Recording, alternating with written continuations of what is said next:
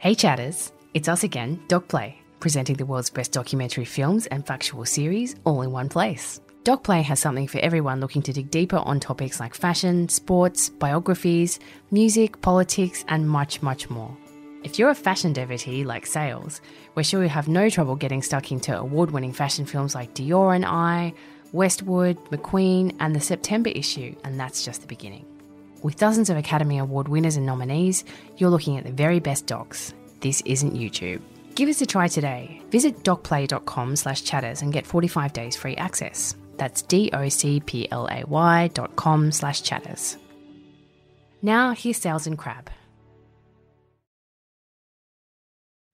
Happy New Year! Happy New Year. It's a little bit after New Year now, actually. I would like to say I'd already been in your house this year. That's not true because I was here on New Year's Eve, but I left before midnight.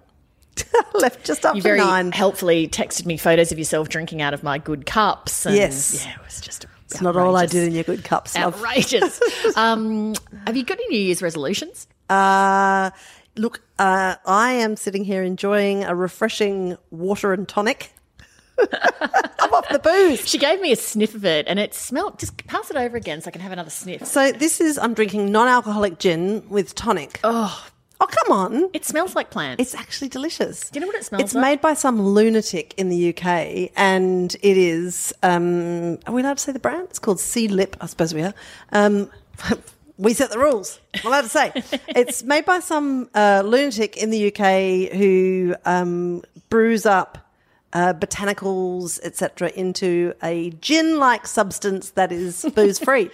I actually am really enjoying it. It's made of peas, and the picture on the label is a rabbit made out of peas and herbs, and that's it for me. As long as there's a rabbit made out of peas and herbs on the label, it costs about $40. It's like hilariously overpriced water, but it's what I've got. So I'm off the booze because someone I love very much is unwell, and she has asked for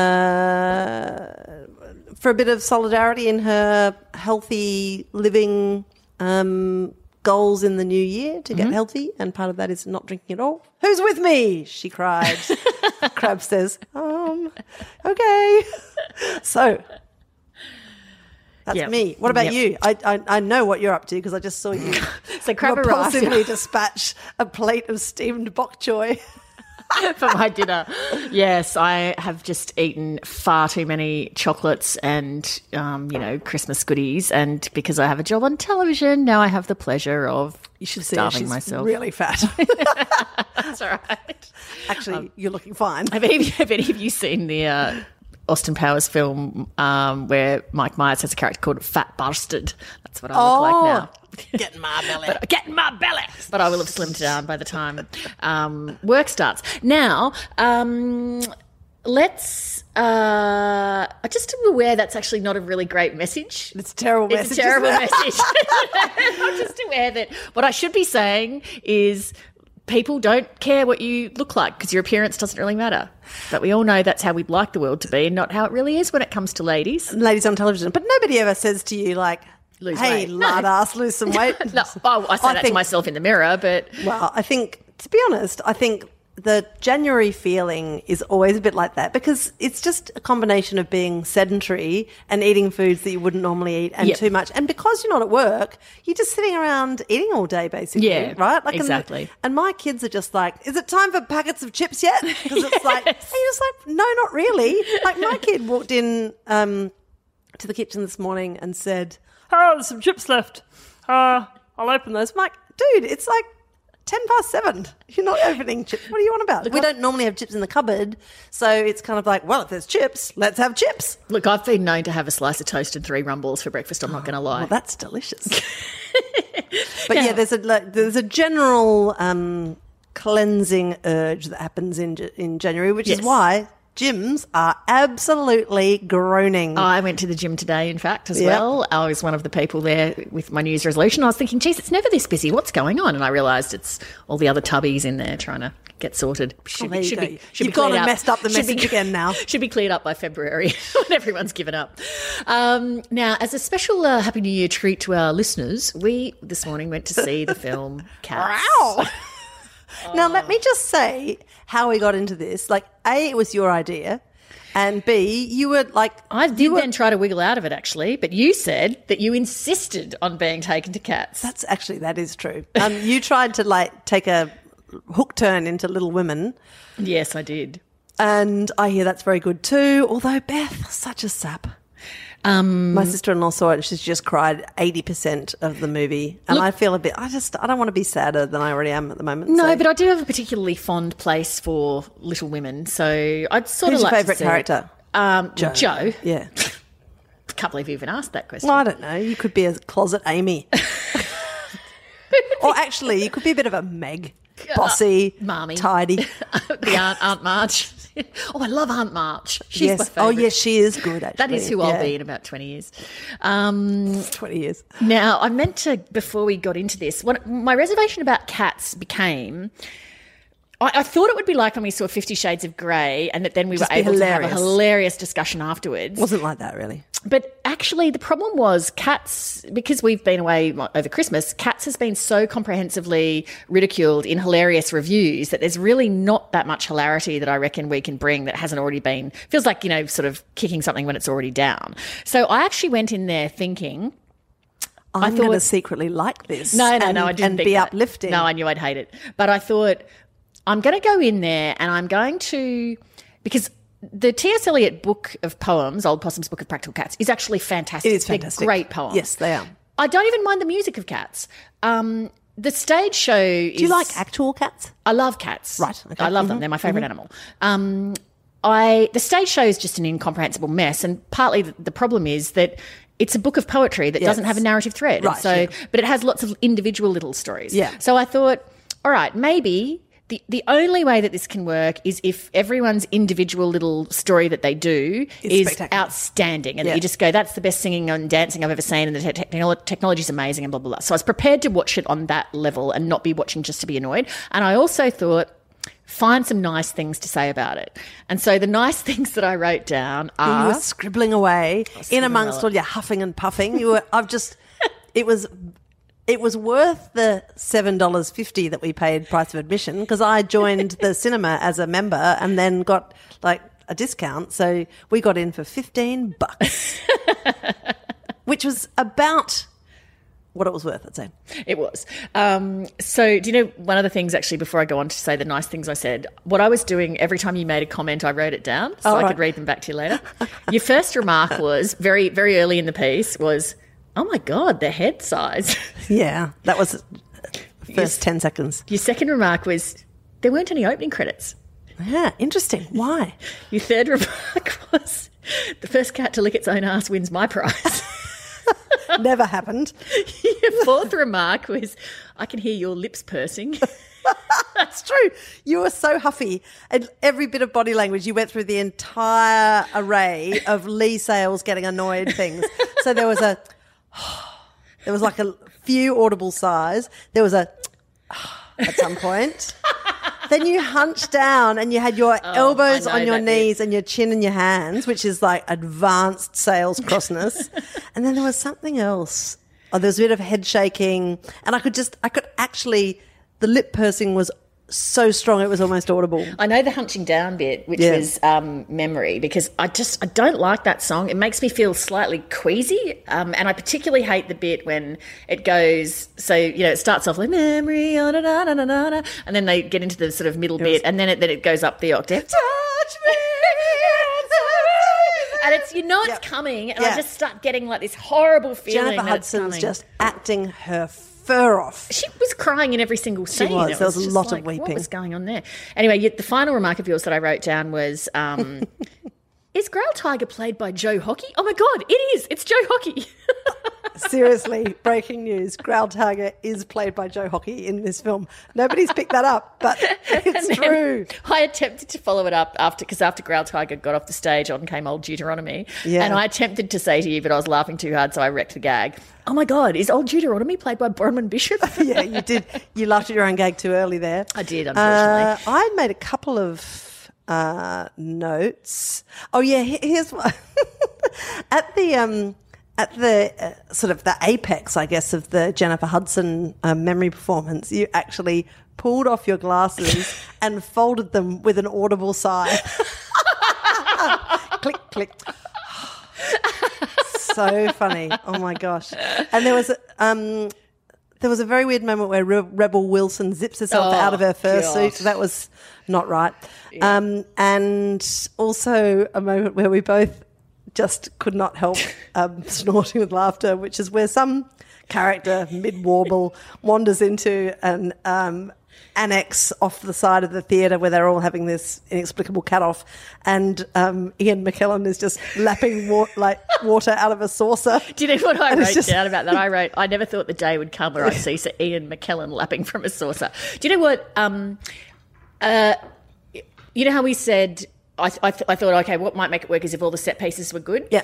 The only set piece that I thought... Train cat? Station cat?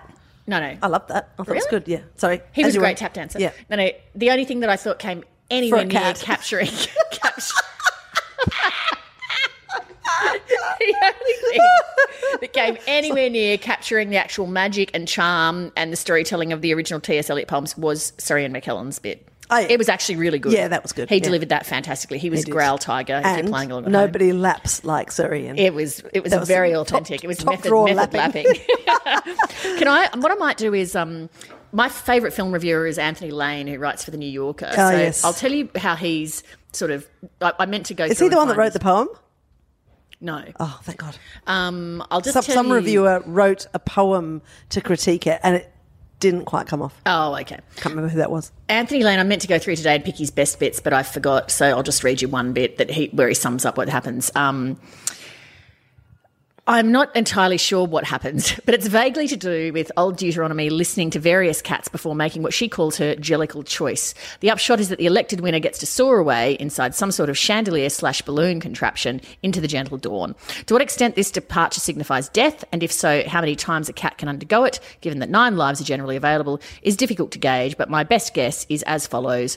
Cats is a talent show and the prize is euthanasia.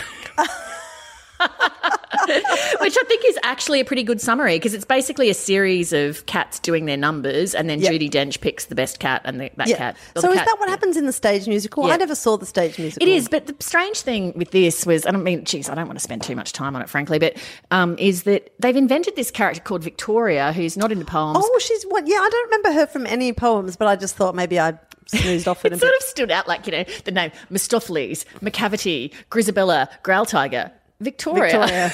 And yes. So I think she was there.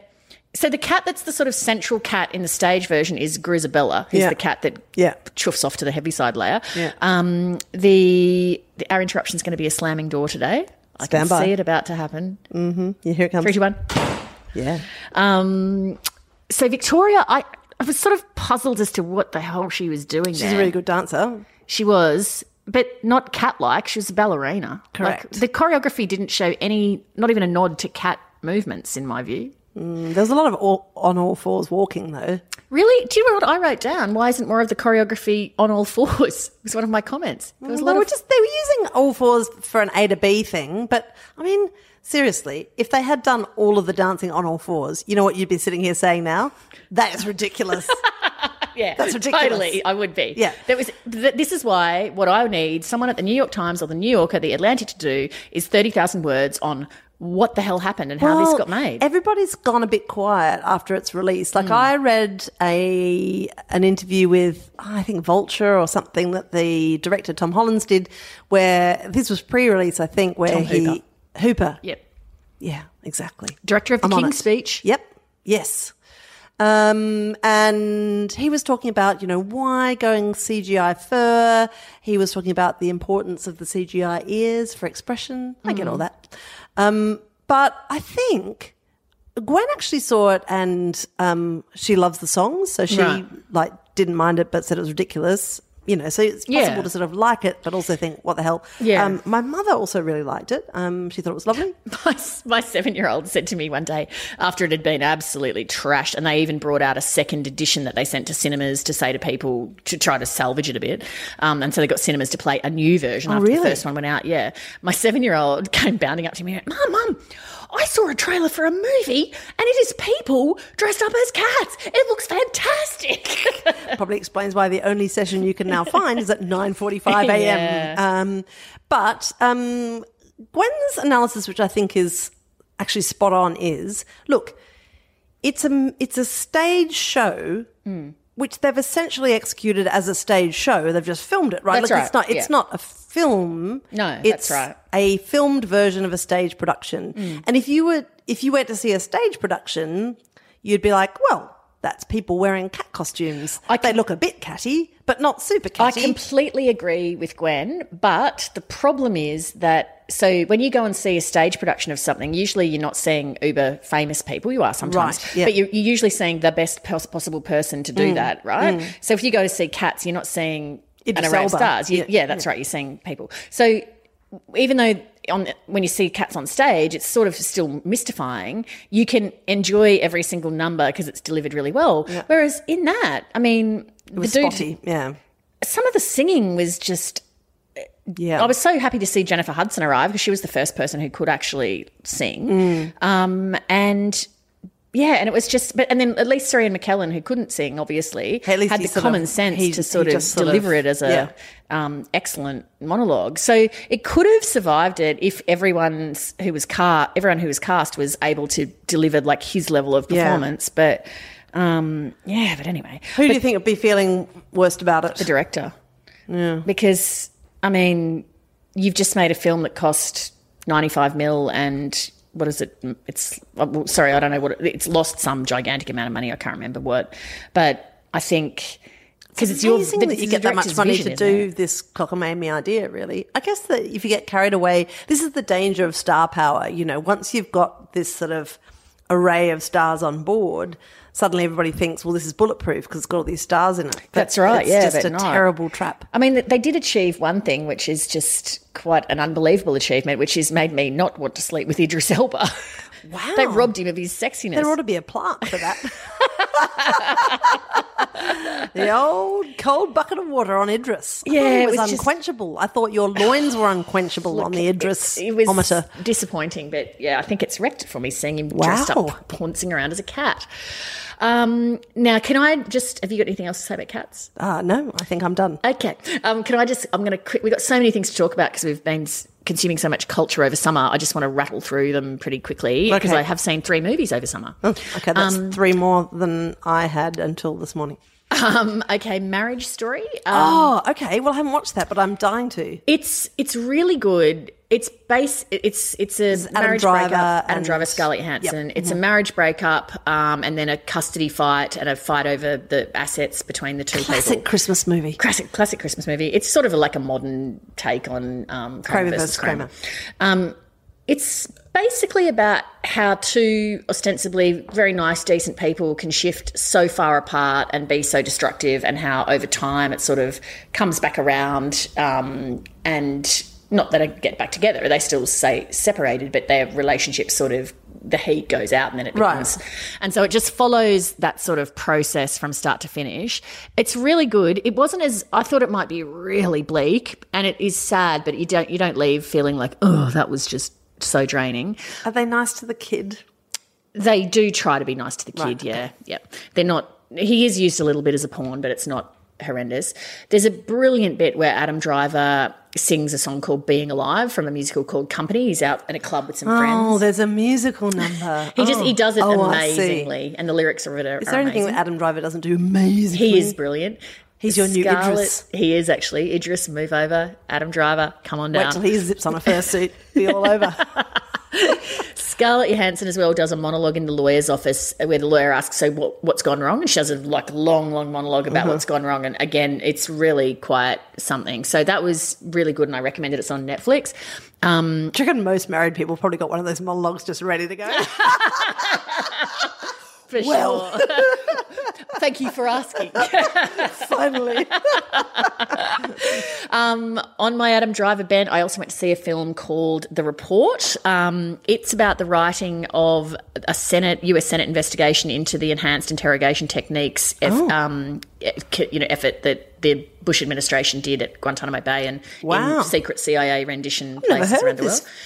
movie? Is it Diane current release? It's probably out of cinemas now. He plays a guy called Daniel J. Johns, who was a staffer in the office of Senator Dianne Feinstein, who was at the time the head of the Senate Intelligence Committee. And he uncovers all of this stuff that went on, and he says it should be made public. Like, what we've done is terrible. And anyway, so it follows the process. It's a really good, pretty non-judgmental procedural about the way that real-life event occurred, and it was great as well. I really liked it, so I recommend that. And I saw on the weekend what was my favourite cultural consumption of the holidays, which was the film The Gentleman, which is Guy Ritchie's new film. Oh, right. I saw you tweet something about this, I think. It was great. It takes about 15 minutes to get how the structure of the film is going to work. And I and my friend who was with me both said we had a wobbly moment early on thinking, I don't know if I'm going to get this. And then you sort of click in like, oh, right, okay, the Hugh Grant character is sort of narrating something that's happened, and it's going to keep flashing back to it and then back to present day him narrating. Right. Once you sort of the story? get that, it's basically a heist. It sort of harks back to like heist films in the vibe. Right. It's too difficult, I think, to try to explain the story. But it's hoity-toity. It's very well quite, done. It's quite violent. It's very funny. Everybody in it is excellent. I mean, as you know, I'm very partial to Hugh Grant. He was fantastic, but so was Colin Farrell, so is Matthew McConaughey. It does not pass the Bechdel test. There is one woman, played by Michelle Dockery from Downton Abbey, who is a great, quite strong female character, but nonetheless she's still just the wife of the Matthew McConaughey character. Right.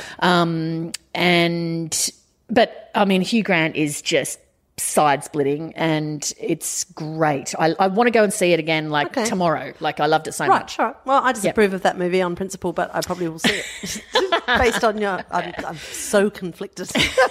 What about? I think we'll have two podcasts talking about our summer consumption. Yes, because I read and listened to things, but I didn't really watch much. And one of the reasons is, well, I've had children crawling all over me, so I haven't been to any proper films. And also, in our living room, we've only got one seat at the moment. Oh, so you can't sit around and watch TV. No. You've got to watch it on your iPad or whatever. So what have you watched? I've got stuck right into Series 3 of The Crown. Now, what do you think? I love it. Yeah? As much as the other two? Yep. Okay. Yep. Olivia Colman, totally buying her as the new queen. I had a lot of fear about how I would handle the transition in characters, but she is a great middle order of life queen. Yep, I agree. And I also... Sorry, you go on. And Helena Bonham Carter as Margaret, fine. I kind of liked the first Margaret, but, you know, she had to kind of... Yeah, I'm with you. The new actors didn't jar on me. It actually just felt like a new show. Like in the same way that, say if you see the King's Speech and you see the Queen starring Helen Mirren, it's some overlap of character, but you don't really care. But the quality, I mean, the style and deep quality of this series continues. The great piece of casting is Prince Philip, though, I reckon. He was great. I in thought Series Charles 3. is good. Oh, Charles is incredible as well. Yeah. They're both of these actors have got the mannerisms down absolutely spot on. And I've just finished watching the episode where Prince Philip has a sort of a bit of a midlife crisis, and it's actually moving and beautifully executed. And I never thought I would be sort of genuinely moved by... I agree. The Duke of Edinburgh, confused about life. But I was. That's the astronauts episode, right? I completely agree. I must admit the first few episodes of it didn't really grab me, and that was the episode for me that was the turning point, because it felt to me a bit episodic, where it was almost like, oh, well, we have to tick off on the Welsh mine disaster, and then we're going to do... Which was an incredible episode, I have to say. It was, but it felt shocking. Like there were insufficient threads running through tying the whole thing together. But then once you sort of hit around there, suddenly you sort of had this blossoming of threads around the Queen's relationship with her uncle who abdicated, Charles's relationship with him, the Queen's relationship with Charles. Camilla arrives on the scene, and so you suddenly get this much more She's rich... a fast unit, isn't she? Core. You've got the Princess Margaret marriage with Lord Snowdon. So suddenly I feel like now we're more immersed in a number of sort of plot threads. I'm quite because I'm watching this at the same time as the Prince Harry kind of situation is evolving, that's kind of a weird external stimulus as well, because you're kind of seeing a bunch of these issues rehashed between the older generation above Prince Harry and the older generation above Prince Charles. So it's just like this complete circular argument about the modernisation of the monarchy. Yeah, that's really interesting, isn't it? I really liked Julia Baird's piece that she wrote the other day, actually, about just the general consensus that everything was fine until Meghan Markle came along and she's the Yoko Ono of the royal family. Because Julia, because she has so much expertise in the monarchy, having written that spectacular biography of Queen Victoria, I think takes a really shrewd and measured look at what's going on. I sort of feel a bit weird even being interested, because it seems like... Oh, it's riveting. Yeah, it seems like it is a bit of a soap opera thing to be interested in, but it is just genuinely a fascinating exercise of power and tradition. Absolutely. I mean, geez, I'd love to be a fly on the wall at the summit the Queen was doing with Harry. Skyping in with Meghan in Canada. It's like a soap opera as well, or like, you know, I guess now these days, because everyone has Instagram and stuff, you probably know more about celebrities' private lives than you used to. In fact, I interviewed Michael Parkinson for 7:30 and he was saying in the day when he was doing Parky, you knew nothing about celebrities' lives, and so that was why it was so interesting. Now you know a lot, so it's much less interesting.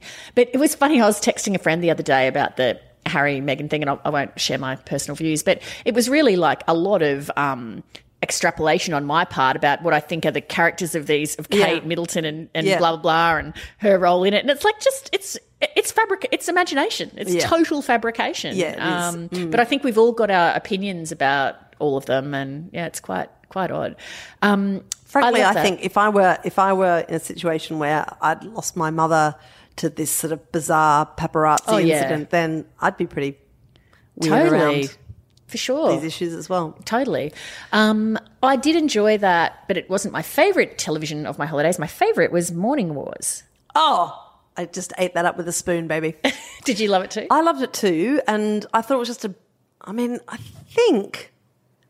I think I sort of enjoyed it as televisual popcorn with a bit of a half a grind of issues over the top. I thought the performances were great. Reese Witherspoon is just outstanding. She is an incredibly versatile actor. Steve Carell, I thought, was fantastic too in capturing the sort of charm. Well, and Jennifer Aniston as well. It's the charming... I don't know quite how to describe it. Her husband describes her as a charming narcissist, but it's a personality that I've seen in many people on TV, which is charming and nice, but under it actually just a bit of a self-serving ass. Yeah, sort of like... I mean, who could we possibly be describing? I said to Justin, the 7:30 EP, I'm really worried now that I'm a charming narcissist and I don't realise it. And he said, it's fine, you're not charming. But as a sort of, did you rate it as an examination, of the Me Too issue? Did. I thought it was it sort of explored it from all different sort of sides of it, including the Steve Carell character trying to come to terms with, well, I haven't done anything wrong here, and his complete inability to grasp. And I thought they did a pretty good job of illustrating how junior people in workplaces can be so easily taken advantage of and feel like they can't say anything about it, and also the consequences when you do say something about it. So I enjoyed it. The other thing I enjoyed about it was it is one of the more realistic depictions I've seen of how a TV show gets made. Yeah. Because I remember being incensed by that show, The Newsroom. Oh, I know. Remember when every journalist saw that, we were finally understanding why all the political staffers we knew hated the West Wing? Yeah. It's like, the idiot producer never stopping making smart-ass remarks in the anchor's ear. It just would not happen. Anyway, but Morning Wars actually is pretty accurate in the way that the different roles of the people and what the anchor does, what the producer does, what the director does, what the EP does. Anchor cracks on to all the junior staff. Exactly, that's all right. Just then repairs to her dressing room with her big name on it. $30 million New York apartment. It's exactly. It was like a documentary. It was exactly like my life. No, there's a person on there called the Booker who is a producer who lines up talent, and the way that the script was written about her trying to get people to come on the show. I mean, it's exactly the conversations I hear. It's exactly the way I talk to people myself. So it's actually very I thought it was sort of accurate in that regard. So, yeah, I enjoyed it. When I got to the final episode, I was like, give me more. Yeah. Me want more. Yeah. But, no, it's interesting all the sort of Me Too bits and pieces that are out and about. I mean, we've both read She Said, the Jodie Cantor book. I have read over the summer All the President's Women, which is an account of basically every woman that Donald Trump's ever cracked onto, and it's quite confronting that it's such a thick book, actually, more than anything else. All of them talking about it, or just an accounting of what all the stories are? It's roughly chronological, so it starts in his days of business and talks about his various marriages and his various dalliances outside of those marriages, and what you end up with is it's sort of like a sex biography of the president. I mean, it's kind of a bit like that great literary biography of Helen Garner. It just sort of picks some elements out of the life. In this case, it focuses on relationships with women, and you end up with quite an incredibly repetitive pattern, actually. And is the purpose of it to just put it all together into the one document? Yeah.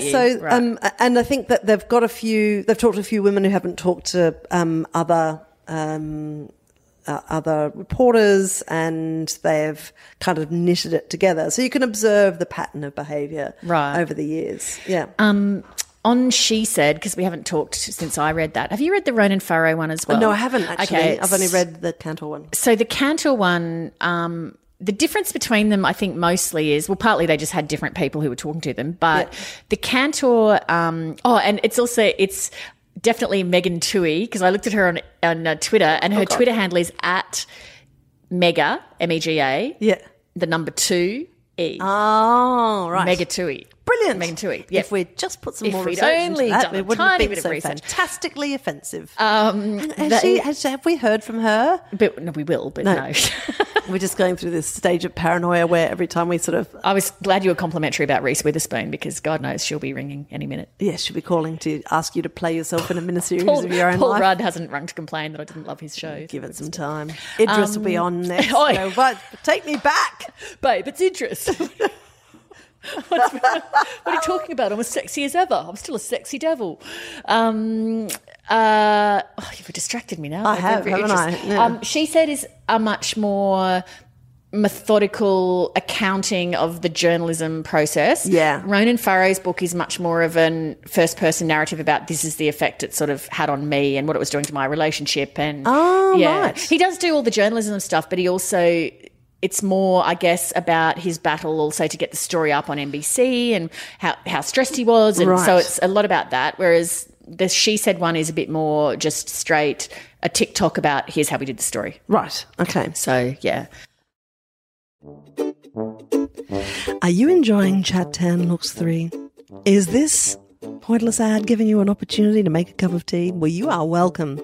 If you do enjoy our company, you can interact on just a dizzying array of online platforms. You can go to our website, www.chat10looks3.com, where you'll have all the show notes from every show we've ever done. Thanks, Brenda. There's also a little link through to a bookshop called Bedside Table, where you can purchase, if you'd like, any of the books that we've talked about in the podcast. You can also find merch if Gwen has been up to her terrible tricks and putting together diabolically hilarious merchandise. Can you make this a bit snappier? It's going to take us over the 30 minutes. Oh my God.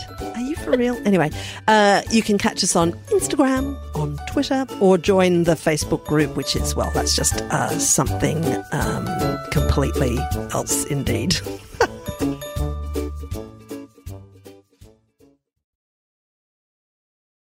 I know I'm hogging all the talking, sorry. That's okay. You've seen all the movies. How you put the I did a few live things as well, which is since we last met. I've seen U2 and I've seen Elton John. Oh.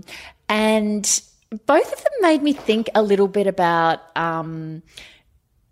performers' need for love, because there was a bit where Bono in the U2 concert said something like, "Is it normal to need 50,000 people to tell you every night that they love you?" And the crowd roars. And I was thinking, no, that's not Bono. That really is not normal. And then Elton was he was talking about how this is his final tour, and because he's in his 70s now, right? Yeah. And he's got little kids, so exactly. How is the dude even getting out of bed and putting the right shoes on? 2.5 hours, and it was a great show. He played everything you'd want to hear. But he was saying, he talked about how much he likes, writing songs, and he likes recording, but performing's his lifeblood. You could see that. Like, he was just lapping up. He loved the audience.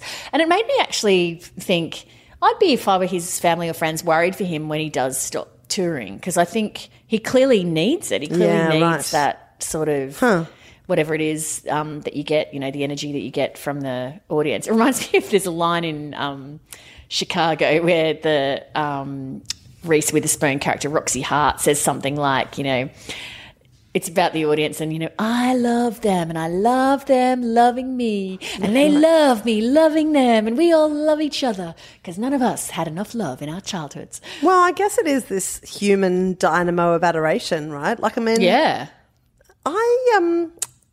Gwen went to see Elton and was sitting behind... Sorry, Sir Elton. Yeah. And was sitting behind...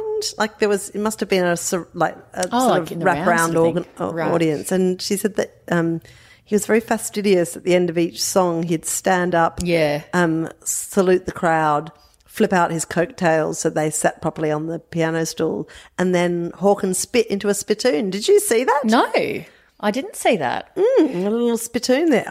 The gesturing for more applause at the end of every song. My brother went in Brisbane and he was really annoyed by it. It does slow it down quite a bit. So how long is this piece of pud pulling last? Oh, a minute. Wow. Yeah, after every song. It's quite milking full-on. it. But I didn't mind it because I'm a big fan and I feel like, you're like, mate, have if you need my some love, 150,000. you have given me a lot of pleasure over the years and I will give you my love gladly. But so just think, at the end of each tour, he's going back to his house where his partner and 2 young children hang out. Like, he's just never going to get that adulation at home, is he? He'll just get a bit of like, well... Yeah, it's your turn to take out the rubbish, Elton, because you've been away. I've been doing it every night for 3 months. And you just, the Palladium was loving me. All I was getting was adoration. His husband and kids were at the show that I was at, actually. Oh, really? Yeah. But it was interesting because I thought, he must be doing this big tour because it's the last hurrah chance to make a ton of money, even though he's richer than God. But actually, when I watched him, I thought, no, you really need it. It's about that you need the performance. But they were both great. The best live thing I saw was Hannah Gadsby's new show, Douglas. Oh, wow. She was just so fantastic. It was a different, obviously, a different show to Nanette. Nanette had a very tight sort of story. Like, if someone said to you, what was Nanette about, you could say it's about this. It's harder to say what this was about. So it was more of a traditional stand-up comedy show in that regard, in that it traversed lots of different terrain. But she's doing something that I think nobody else is doing, which is it's almost like a new genre where it was sort of stand-up comedy and a sort of a lecture. Like, she does this absolutely brilliant, logical demolition of anti-vaxxers, like one of the best argument against anti-vaxxers I've ever heard. And at the end she says something like, firstly she goes, if the person next to you is not applauding, you know who the anti-vaxxers are. And she says, and, I'm aware that probably I have a lot of anti-vaxxers in my crowd. And so, I'm conscious that I'm probably offending my own fans, but nonetheless, I don't care because it's BS. And so she then does this great demolition. But I think the sense that you have is, and I guess like Nanette, she goes into serious terrain and then very seamlessly pulls it back around to being funny again. And so the audience is just eating out of her hand. You have this sense, I think, watching her, that you are watching somebody at the absolute indisputable peak of their craft, like that she just so comprehensively knows what she's doing, how to say interesting stuff, how to work a room, how to hold people's attention. Like, I just was watching and just thinking, man, I have so much respect for you because you just are very, very, very good at what you're doing. I met Hannah Gadsby once. We were both doing kind of these kind of rehearsals, workshops for a show that ended up becoming Randling on the ABC. It was all about playing word games. And this is so, I did the worst thing to her. Oh, no. I'll never forget it. It's so bad. So she was sort of Probably my partner. wasn't the worst thing that's ever happened to Annika. No, exactly. It wouldn't even be in the top 1,000. So it was just, anyway, when I explain it, it'll sound even sillier. But anyway, we're playing this word game and it was just a warm-up thing. And she and I were partners and we had to go back and forth saying things that could be in a fridge. And if your partner, you'd have to name something that began with the last letter of what your partner just said. And I said, look, this is in my defense after about 50 goes and it was really fast. And I said, Nuttalex. Nuttalex. I don't have Nuttalex in my fridge. And then the truth comes out. And she just looked at me and just went, oh, how could you? I thought, what begins with X and is in a fridge? Nothing. So she dipped out and just the look of reproach in her eyes. There's no way I can ever make that up to her. I'm so sorry, Hannah. I'm glad that I'm actually quite impressed that you came up with something with an X. Nuttalex. Yeah, it was really X-rays. Some it was people keep fantastic. X-rays in their fridge. True. If you have a chance to see that show, I recommend it. Douglas. Yeah. Okay. Douglas is the name of her dog for anyone who's wondering. Oh, I was wondering. Thank you for Have you left scratching your that itch. house or have you just sat on the couch the entire time? Yeah, no, I've been working, right? Because of course, yeah. we're filming a new series of Back in Time for Dinner, which is Yep. going to be awesome, but it has meant working all the way through the holidays pretty much. Yeah. But at least I've not had to wear corsets. True. The same cannot be said of everyone in the production. I went to see the Cornelia Parker exhibition at the MCA with Who's my that? 13-year-old daughter. So she's she's a British artist. She's sort of installations mainly, but also just all sorts of stuff. She's fascinating, very funny, really great for kids. It's not a huge exhibition, but the things in there are chunky and cool. The one that's had the most, probably the most press is that, everything is very random, and she'd be the sort of person who'd ring up with this crazy request. You'd be like, well, there's this artist on the phone that wants to do X, Beryl. So she's got this exhibit that is, she's somehow got her grubby hands on all of this clayey earth that they dug out from under the Leaning Tower of Pisa when they were stabilising it. She's like, oh, can I have a bit of that mud, thanks? And she's like, it's like these sort of rocks of earth that she's suspended from wires so that they sit at exactly the same level in a room. So it's like this carpet of earth that's suspended above the floor. It's completely bizarre. And I can only imagine looking at it, the extent of her negotiations with the local authorities around Pisa. And also just to ship it, because you're not supposed to bring soil into the... 100%. There's so many questions. And yet she's somehow pulled it off. Every time I've and tried it's to bring travelled soil around the into the world. country, customs has stopped me immediately. That's pretty great. She also got the British Army to come in and blow up a garden shed for her. She filled this garden shed with sort of, dead children's toys and mowers and, hammers and things, got them to blow it up, and then she collected all the pieces and suspended them in this room so that it's, a millisecond after the explosion. So everything's blowing everywhere. There's lots of these things in this exhibition, and my daughter found it totally fascinating. It's a really good one to take kids to see because it's full of intriguing ideas. And my favorite work in there was she's done this completely bonkers thing. The bonkers runs very strong in this exhibition. Really, I wasn't getting that. Oh, really? She printed out the Wikipedia entry for Magna Carta and then screen printed it onto linen and then had a range of people embroider it.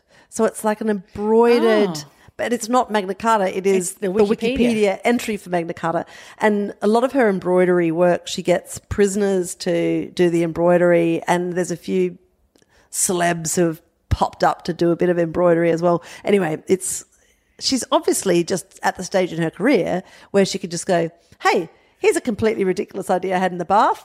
Let's get this going. And she's famous enough that people are like, oh, it's that chick again.